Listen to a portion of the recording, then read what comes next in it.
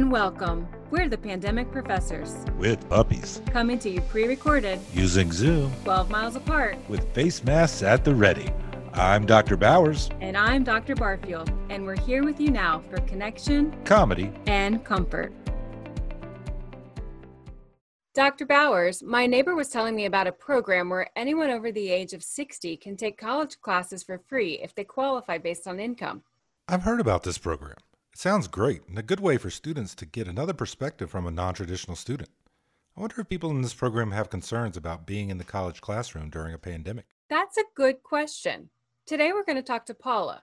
She's been taking undergraduate classes through the Senior Assistance Program and will now be returning to the college setting in the fall as a graduate student. Let's find out what she thinks about it. Paula, tell us about the decision you had to return to the classroom. To be perfectly honest, I loved college so much when I started back in the 70s that I never really stopped. I went to school as a psychology major with plans to transfer to Radford.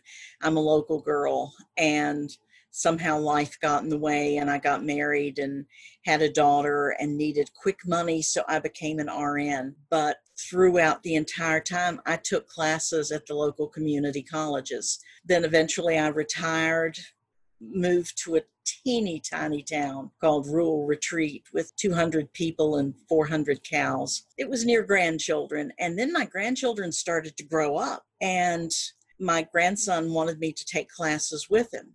So I go online to find financial aid for him and notice there's a wonderful senior assistance program that if you're age 60 in the state of Virginia, you can go to school for free, any state college or university. And I took off. He eventually dropped out of college. I kept taking classes just to prove to myself that I could.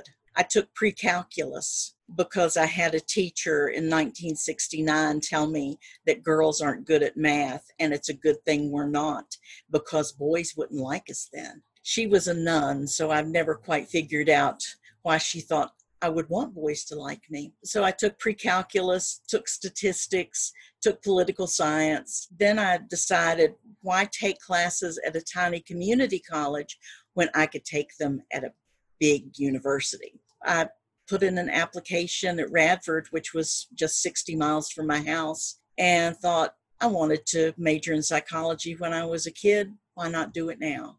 I initially started out taking 2 classes the first semester and adored it. I was able to interact with my teachers. I was interacting with the students. I felt challenged. It was something to do. From there, I went ahead and registered for 18 hours for spring semester and was doing fairly well with it until all of a sudden there was a pandemic.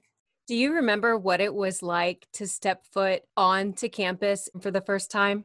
Terrified that I wouldn't fit in, terrified that I would be pointed out, and exhilarated. Because learning is fun, and that's basically what I've always wanted to do. Even in my job, I taught people.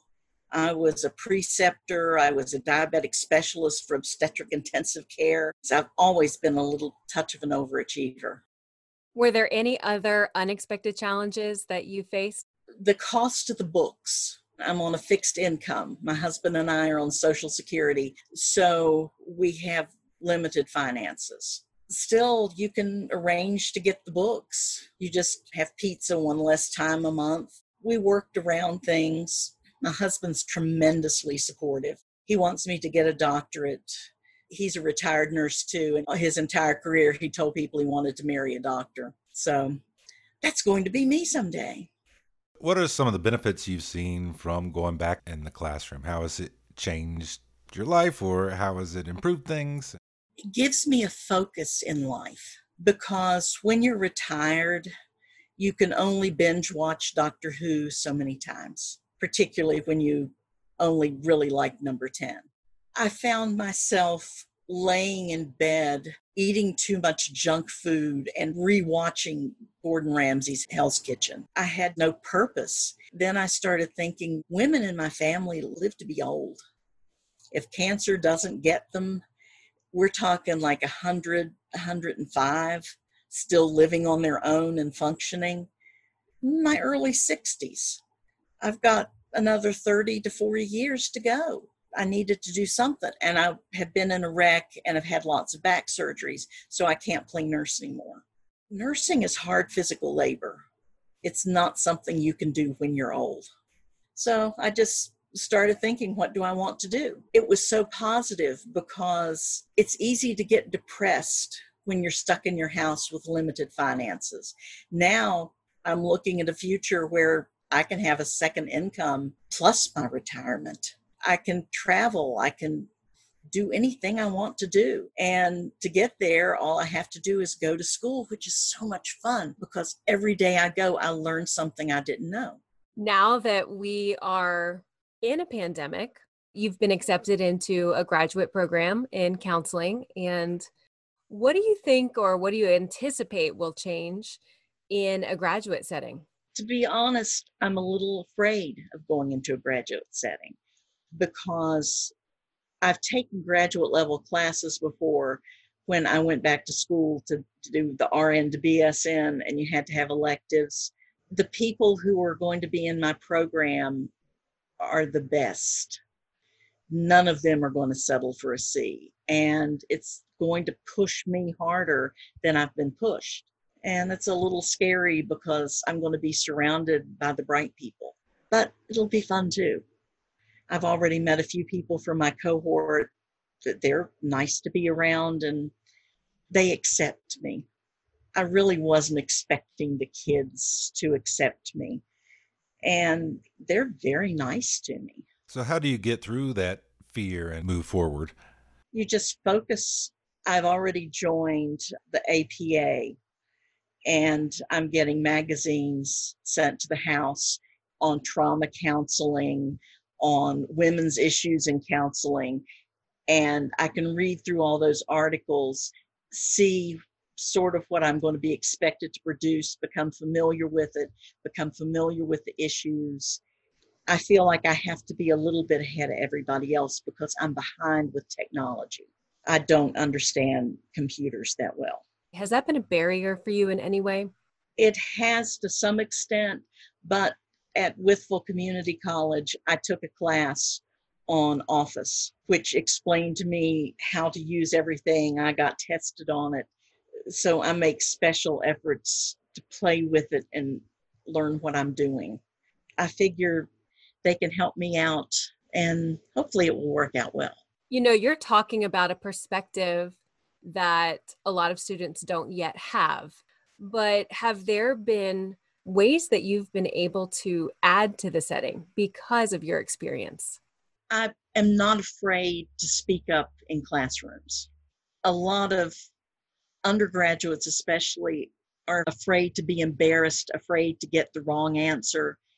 And I'll raise my hand and say what I think, and the teacher can tell me, no, you're wrong about that. And if they tell me I'm wrong, it means I've learned something and I'm getting a lot more out of the class because I've corrected a misconception. For other people that are scared about, oh, it's been too long since I've been in school, things have changed so much, I don't know what I want to do with this, what would you say to them?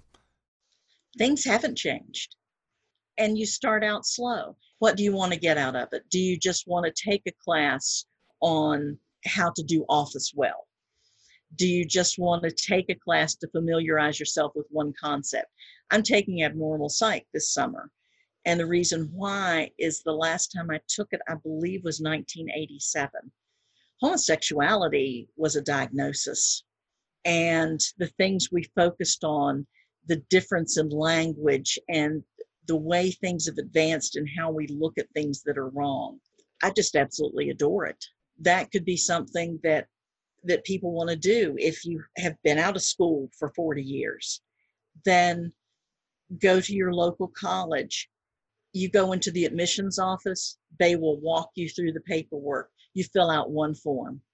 You show them an ID to prove that you're old. I believe now you have to provide some sort of, through income tax, that you're not rich. You have to make under $124,000, I believe, which most people aren't making right now. And that's it. You sign 2 forms and you're paid for, and they sign you up with classes. You're not allowed to take a place in a class if it kicks out a paying student. That's the only restriction on it. Do you have any concern about being on a college campus during COVID-19? No, because college students are hopefully old enough and open enough to realize that if you're in college, science works. If we both wear a mask, the chance of infection are less than 2%. And that's if you're a carrier. If I wear my mask and I use my hand sanitizer that I carry with me and I socially distance, I'm not going to get sick. But they're going to put teachers behind plexiglass. They're going to put us 6 feet apart. So we'll be able to talk with each other. We'll be able to communicate. I circulated and scrubbed an OR for C-sections. You can wear a mask for hours and hours. It's not a problem. The fun thing is I get to move to Radford. I am thrilled with this because my husband has already said, do you know, I can go and sit at McAdoo's and drink a beer and talk to students at the bar and we can watch games. My husband is a social animal like you would not believe. He's going to be right there in the middle of the college students and they're going to be loving him, I guarantee. This is a man who actually was in the dressing room with Jim Morrison and the Doors back in California before they really hit it big. But he's met Bob Dylan. He's seen Jefferson Airplane and the Stones back when they used to play in the clubs in California. I'm so jealous. I am too. My 50th birthday, I got to see a Bob Dylan concert at Foxwood up in Connecticut. For our birthdays, we do things that are fun. We do Broadway plays and we do concerts. I think that's what makes you so resilient. I'm 60 years young. I have half of my life ahead of me, and I'm not going to sit here and waste it. Well, I look back at what I was like when I was young. When I was in high school, grade school, I was bullied. The only thing that I really did well was school. So that was what I went to. And then I found out when I got into the workplace that people will accept you the way that you are. And if someone doesn't like me, tough, their loss. If you make a mistake, you don't fall over and die. And every time that you hit any obstacle, the chances of it turning out to be better than it already is, they're pretty high. Life goes on. You can't catastrophize. And I spent the first half of my life doing that. Oh my gosh, if I do this, what if this horrible thing happens? Then I found out horrible things don't happen. And if they do happen, they're not that horrible. You live through them, you learn from them, and you end up doing something even better. Well, we really appreciate you coming and talking to us. It's always great to hear about students who are excited to be in the classroom. I hope to have you in one of my classes one day. We'll have to get you in some technology courses. See, that would be something that I could definitely learn from. Anything that I can learn a new skill.